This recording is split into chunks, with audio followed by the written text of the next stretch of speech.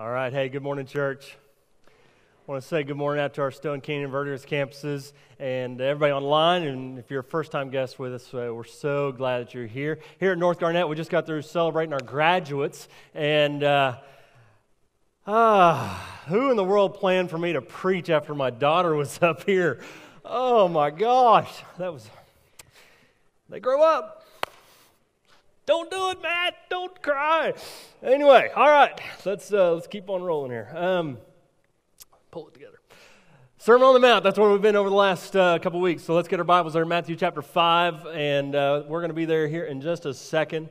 And as we continue to march through this very important sermon of Jesus, as he shared with his disciples. He had his disciples gathered around him, but also a whole crowd that had come around him wanting to hear from him. I mean, the rumors have been spreading, all kinds of things have been said about this guy. What's he got to say? And so far we've talked about that, number one, we're called to a different kind of a life. We talked about the Beatitudes. Maybe you've heard about those. Blessed are those who, and they go all the way through that. We talked about that week 1. And we're called to a different kind of life because we're part of a different kind of kingdom that has a different kind of a king. All right? And so we're called to live this different kind of life. Then last week, Jared Parker brought a message, great message, on salt and light. We're called to be the salt and light of this world. We're supposed to spice things up. We're supposed to illuminate the darkness. So not only are we supposed to be different, we're supposed to make a difference. Talked about last week. Well, how are we supposed to do this? How are we supposed to be different? How are we supposed to make a difference in this world? I really think that's where Jesus takes the rest of the message, is how do we do this? And really what it takes is we have to have a different authority in our life. We have to have a different authority in our life. We have to have an entirely different worldview in how we live our life. And who is it that is important? And who is it that we allow to really call the shots in our life? We have to have a whole different kind of authority in our life. You see, here's the issue, though. We're control freaks, right? I mean, every one of us, don't deny it. You are. You want to control your life. You want to call the shots. You want to make every decision for your life. We are. We see that in our kids from the time they're really little bitty. Whenever they're little, they want to call the shots. They'll scream about it. And that's why from the time they're little, we're already training them up to respect authority and to listen to authority. And let me tell you, not all parents do a great job of that.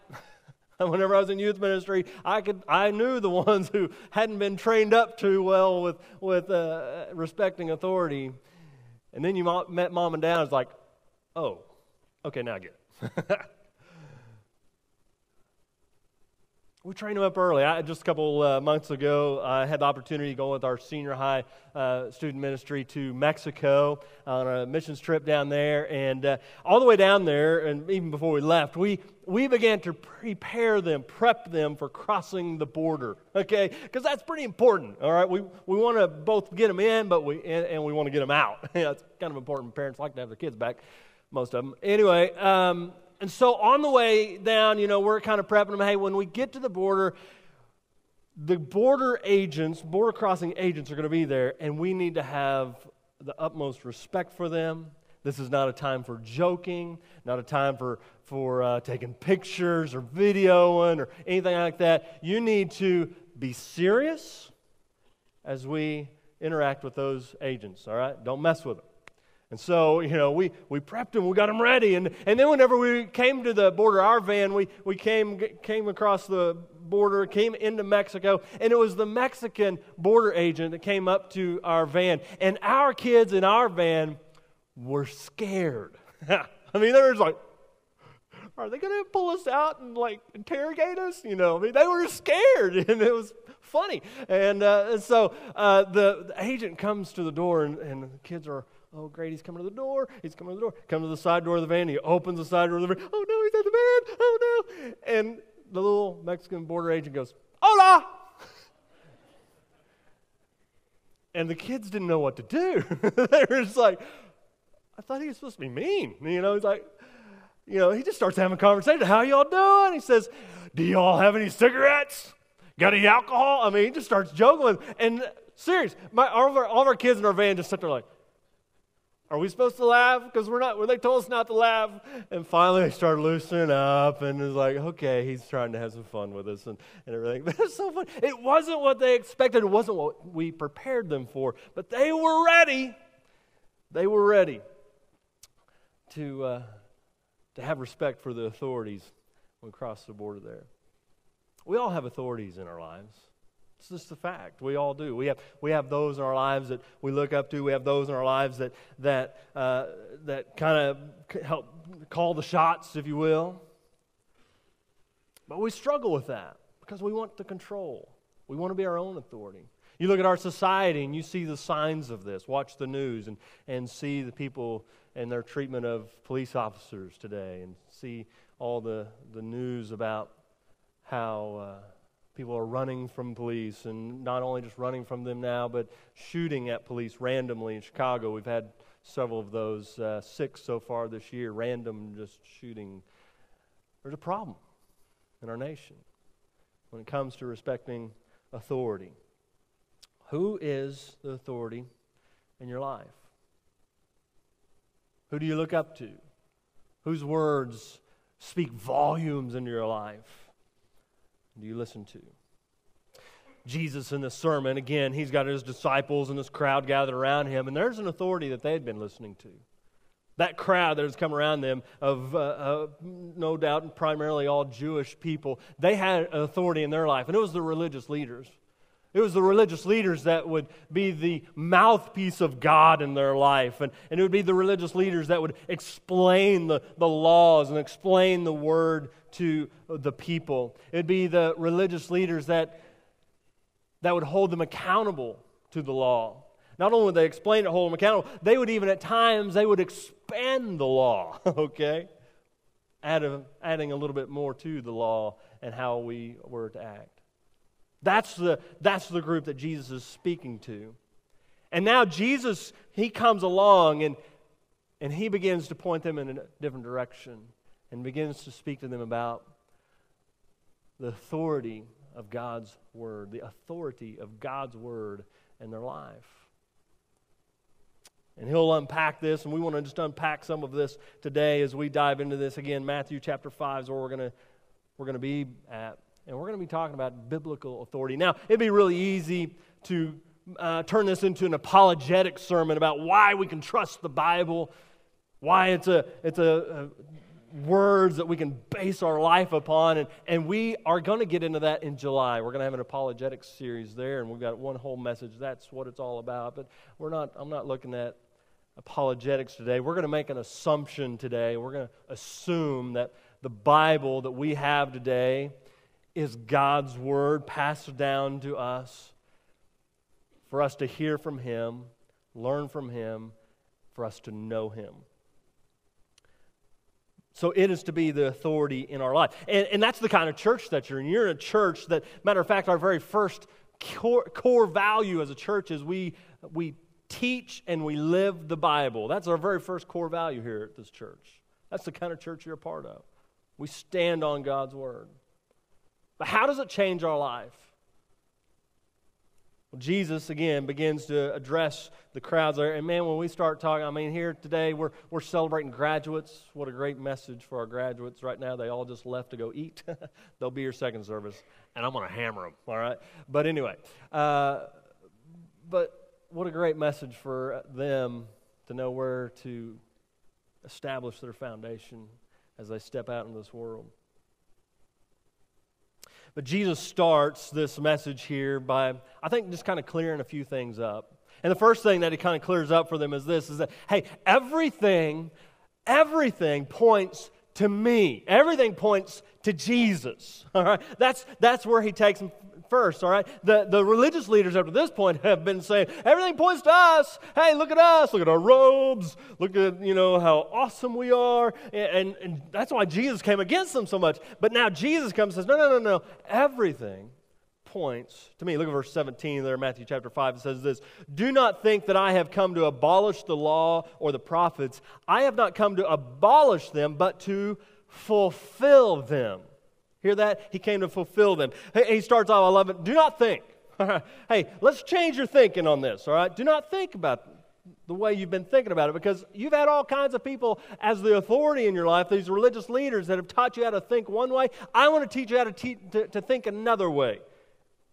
Don't think that I came to abolish this, because they've been telling you that's what I came to do, that I came to abolish the law. But that's not what I came to do, Jesus says. Don't think that way. You see, like I said, the religious leaders had all kinds of other laws outside of what was found in God's law, and those were the ones that Jesus came against. All their opinions. And so they just made this rumor, if you will. Jesus is abolishing all of it. No, that's not what he came to do. No, instead, he came to fulfill it.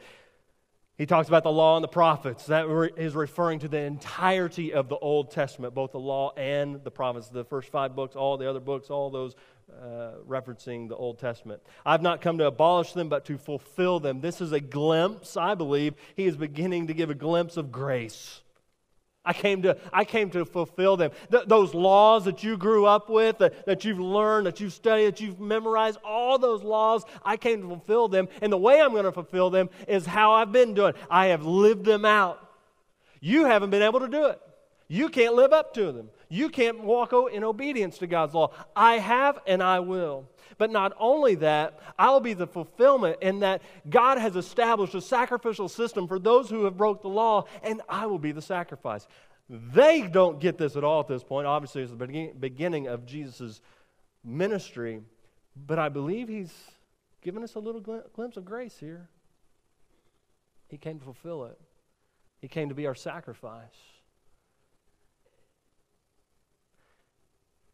He came to fulfill the law. He came to fulfill the prophecies, the prophets. Every book in the Old Testament speaks to, points to Jesus. All of them. Every one of them, as you read through them, points to Jesus. In Genesis, Jesus is the sacrificial son. In Exodus, he is the Passover lamb. Leviticus, the high priest. Numbers, the cloud and the fire. Deuteronomy, the prophet like Moses. Joshua, the captain of our salvation. Judges, he's the judge and lawgiver. Ruth, he's the kinsman redeemer. And we could go on and on through all of them. But every one of them is pointing towards Jesus. He says, I haven't come to abolish these things. I've come to fulfill them. I am the fulfillment of these things. One quote, one of the guys on my sermon team sent me this, says, we are not asked to believe the Bible, but to believe the one whom the Bible reveals. He is the one that we are to be searching the Scriptures to find, to understand, to more fully love and know. Because it all points to Him. And again, Jesus says, hey, don't think the way you've been thinking. I want you to think differently about me. We can get off on our thinking, can't we? We can listen to the wrong voices. We can have the wrong authorities in our life. Jesus says, I want you to think different. I want you to see that everything points to me. And so he begins by clearing things up by saying that everything points to me. And now I think it kind of says this, you know what? Even if I wanted to abolish the law, it would be kind of silly. Because the next thing he says is God's word is timeless. God's word is timeless. Many try to write off the Bible as this archaic book that doesn't apply to our lives today, but it does. Every instance, everything that we encounter in our life, I believe there's answers in God's word for. Look at verse 18. It says this, Jesus says, for truly I say to you, until heaven and earth pass away, not an iota, not a dot will pass from the law until all is accomplished. For truly I say to you, he's saying, hey, this you can count on. This is authoritative. For truly I tell you this. That until heaven and earth pass away, when he talks about heaven and earth there, he's not talking about heaven where the throne of God is, but he's talking about the skies. He's talking about this existence that we're in right now. Until all these things pass away, the Word of God will continue to move forward. Not an iota, not a dot. An iota is the smallest letter in the Hebrew language. A dot is like a mark of a pen. An iota is almost kind of like a hyphen of sorts. And a dot is just kind of a boop on that. He says, nothing of God's word will pass away until it is all accomplished. Not even the smallest boop dot of a pen will pass away until it has fulfilled the mission that it was set out to accomplish. Isaiah 40 verse 8 speaks to that when it says there, Isaiah says, the grass withers, the flower fades, but the word of God will stand forever. It's still applicable to us to this very day. The Bible has been passed down from generation to generation. The Bible continues to change life after life. Though many have tried to destroy it, have tried to put it away and speak down to it and explain it away, but it just keeps going because not all has been accomplished yet. And so one of the things I believe Jesus is saying here is that the law, God's word, God's law is still in place today. God's laws that we read about over in the Old Testament are still in place today. Now, some of you, if you're a believer in Christ right now, you're going, whoa, whoa, whoa, whoa. Aren't we under grace now? Not under law, but under grace? Yes. If you're a believer in Christ, we are. But that doesn't mean the law is not still in effect. For the unbeliever, it is there to identify sin. Romans chapter 7 speaks all about this. And for the believer, it's there, again, to identify sin. They are still under law and condemned. We are striving to obey the law, but we are under grace. We don't strive to obey the law to go to heaven. We strive to obey the law because we are going to heaven. And we want to honor God. It's His law. It's the life that He's called us to live. And it's He is our authority. We've placed Him in that position of authority, surrendering our life to Him. Do we have to obey the law? No, because we're under grace.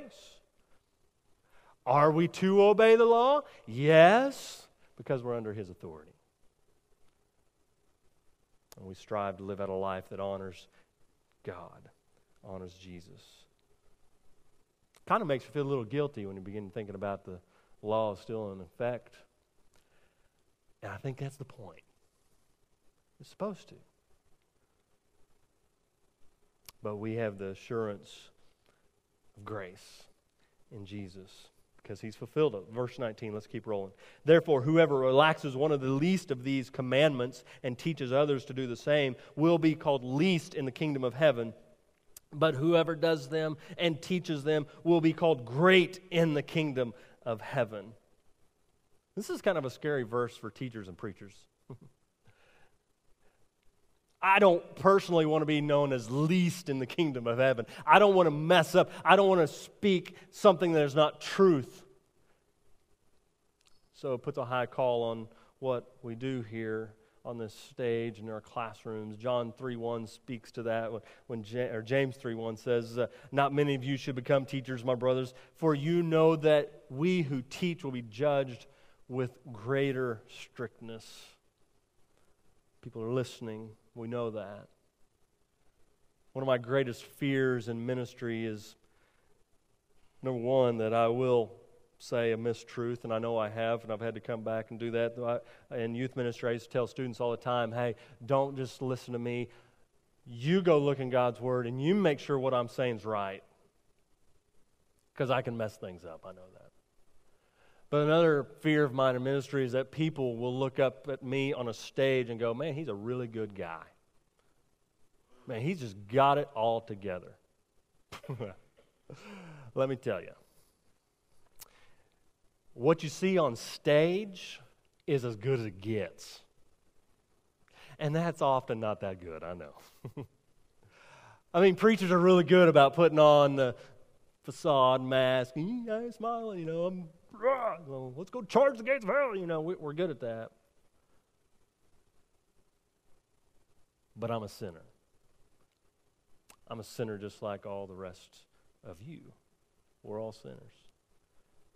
I had a guy that stopped me after services one Sunday, and he says, "Hey, Matt, you need to quit telling us about all your faults and all the ways that you're falling short." And I said, "Oh, okay," and I started thinking about it, and thought maybe I do. Maybe I'm losing credibility because I'm showing you my faults and the ways that I fall on my face. As I went through the day and continued to wrestle with that, I thought, who am I kidding? I mean, I've got sin just like you all. We've all got it. Jesus' call in this text is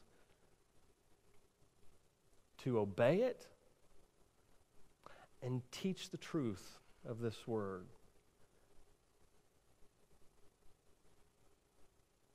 Again, I don't want to be the least in the kingdom, and I don't think you do either. And so Jesus calls, let's get it right. God's law is forever, and we cannot live up to it. I think that's one of the things Jesus is trying to get across. We can't live up to it. So how do we get to heaven? And I'll just say this, exceeding righteousness is required for entry. Exceeding righteousness is required for entry. Just with a show of hands, how many of y'all want to go to heaven? Okay, just making sure everybody's on the same page here. I think we all want to go there. Let me ask you this: how many of you are willing to do whatever it takes to go to heaven? Some of you you're like, let's see what you're doing there. We should be willing to do whatever it takes. Problem is, there's nothing that we can do to get there. It's already been done. He's already fulfilled it. Jesus has already paid the price. Go to verse 20 there. It says, "For I tell you, unless your righteousness exceeds that of the scribes and Pharisees, you will never enter the kingdom of heaven."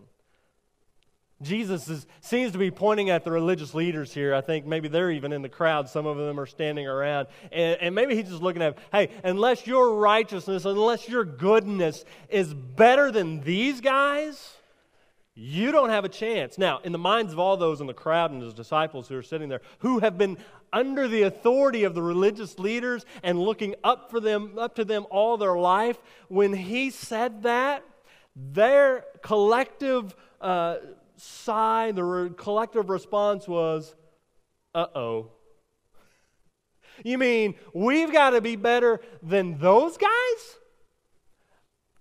The guys who keep the law and even write the law at times? We got to be better than those guys?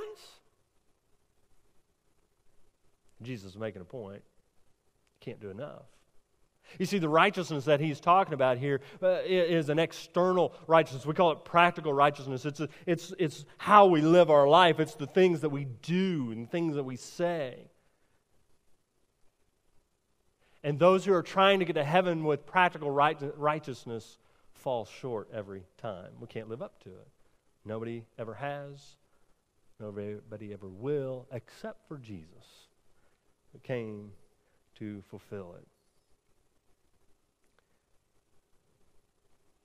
I think Jesus goes on in the rest of the sermon. We're going to spend the next several weeks looking at all these things, and he's going to unpack for us what this righteousness looks like, how we're to live this out, and help us get our arms around this, our minds around what this righteousness even looks like if we're going to try to live this righteous life. But his point again is this: you can't do it. You can't. You can't do it on your own. Virginia Stem Owens is was a professor of literature down at Texas A&M, and it was customary for her at one point in her class, her literature class, to give as an assignment for her students to study the Sermon on the Mount and to write an essay over it. Again, Texas A&M, secular college, and she considered themselves, that area, to be kind of a Bible Belt area still, and in this particular year that she did it, she kind of assumed she'd get some of the same responses, but she began to go through the papers, and the first paper said this: "In my opinion, religion is one big hoax." Oh, okay. All right. And she thought, well, that's one. Let's see where the rest of these go. The next paper said this: "I did not like the essay, Sermon the Mount. It was hard to read and made me feel like I had to be perfect, and no one is." Okay, that student's starting to get a little bit. Okay, no one's perfect. Another student said this: "The things asked in this sermon are absurd. To look at a woman as adultery? That is the most extreme, stupid, unhumane statement that I have ever heard." As she went through all the papers, this particular year, every paper conveyed similar sentiments as those. And she's a believer. And on one hand, it was discouraging. But on the other hand, she found encouragement.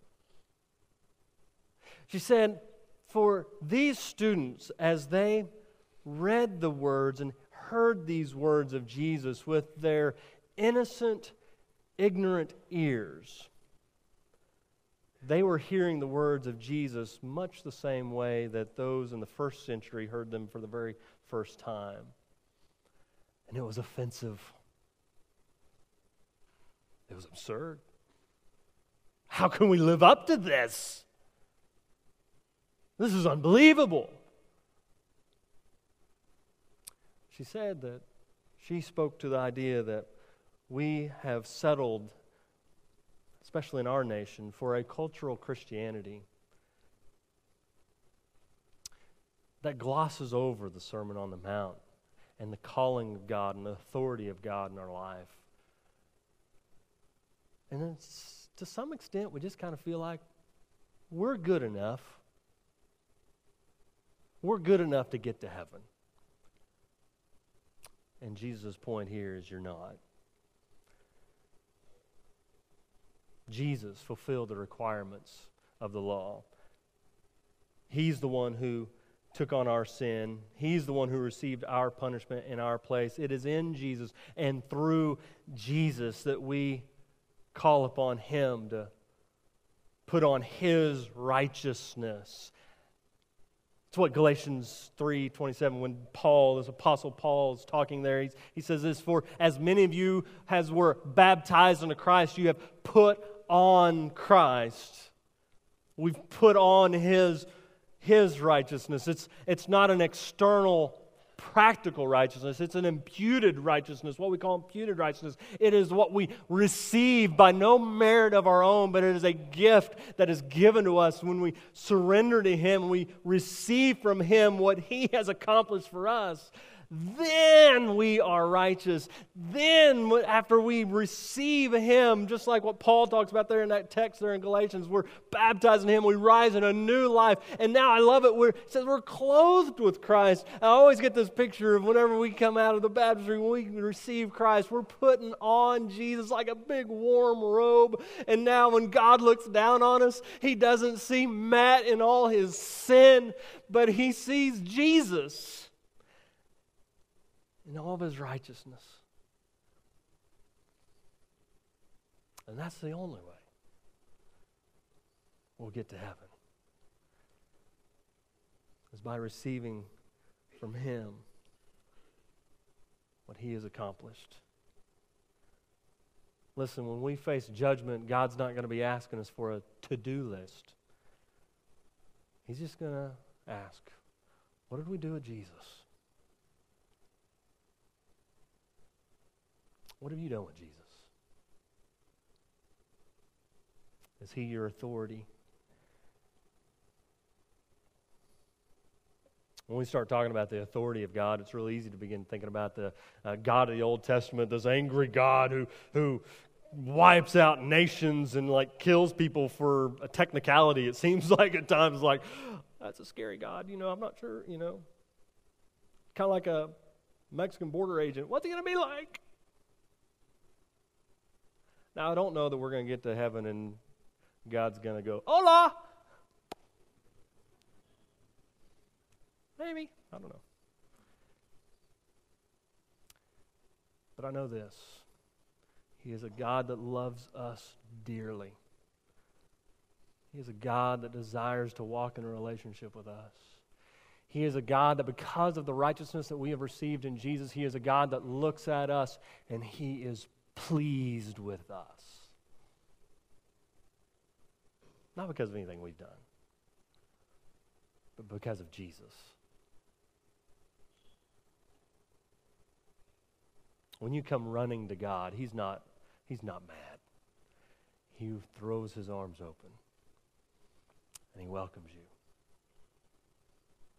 Even with all our filth and our guilt. Here's a statement that just kind of came to me this week as I really wrestled with this, and it's simply this. We are so guilty, but God's grace is so good. We are so guilty. Every one of us. We are so guilty. But God's grace is so good.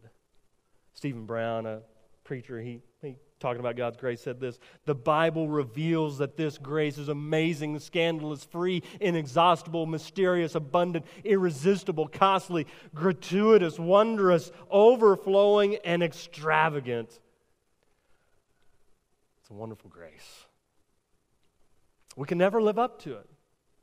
But so often we as believers, if you're a follower of Jesus, sometimes we find ourselves trying to still make it to heaven on our own merit. You know, I've got to show up for church every Sunday because if God shows up on Sunday morning, I don't want to be home and He will send me straight to hell. And so we still play this game of I've got to please Him. I've got to make Him happy enough so maybe He'll let me into heaven. Steve Brown, again, in another comment that he makes, he says, there's really something neurotic about a Christian who spends most of their time desperately trying to please God who is already pleased.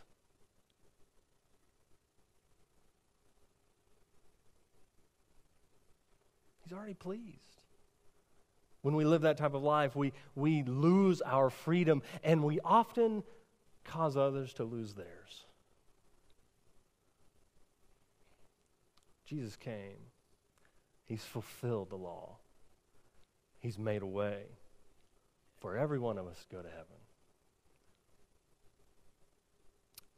We are so guilty, but His grace is so good. Father in heaven, it is our prayer that everyone in this place would experience Your grace, would know Your love, would know Your hope. God, that nobody would leave here today without being surrendered to You. God, may You be the authority in our lives. May we surrender ourselves to You. May we surrender our feeble attempts of trying to be good enough and just give it to You, trusting in Jesus. God, we thank You for Your good, good grace. It's in Jesus' name we pray. Amen.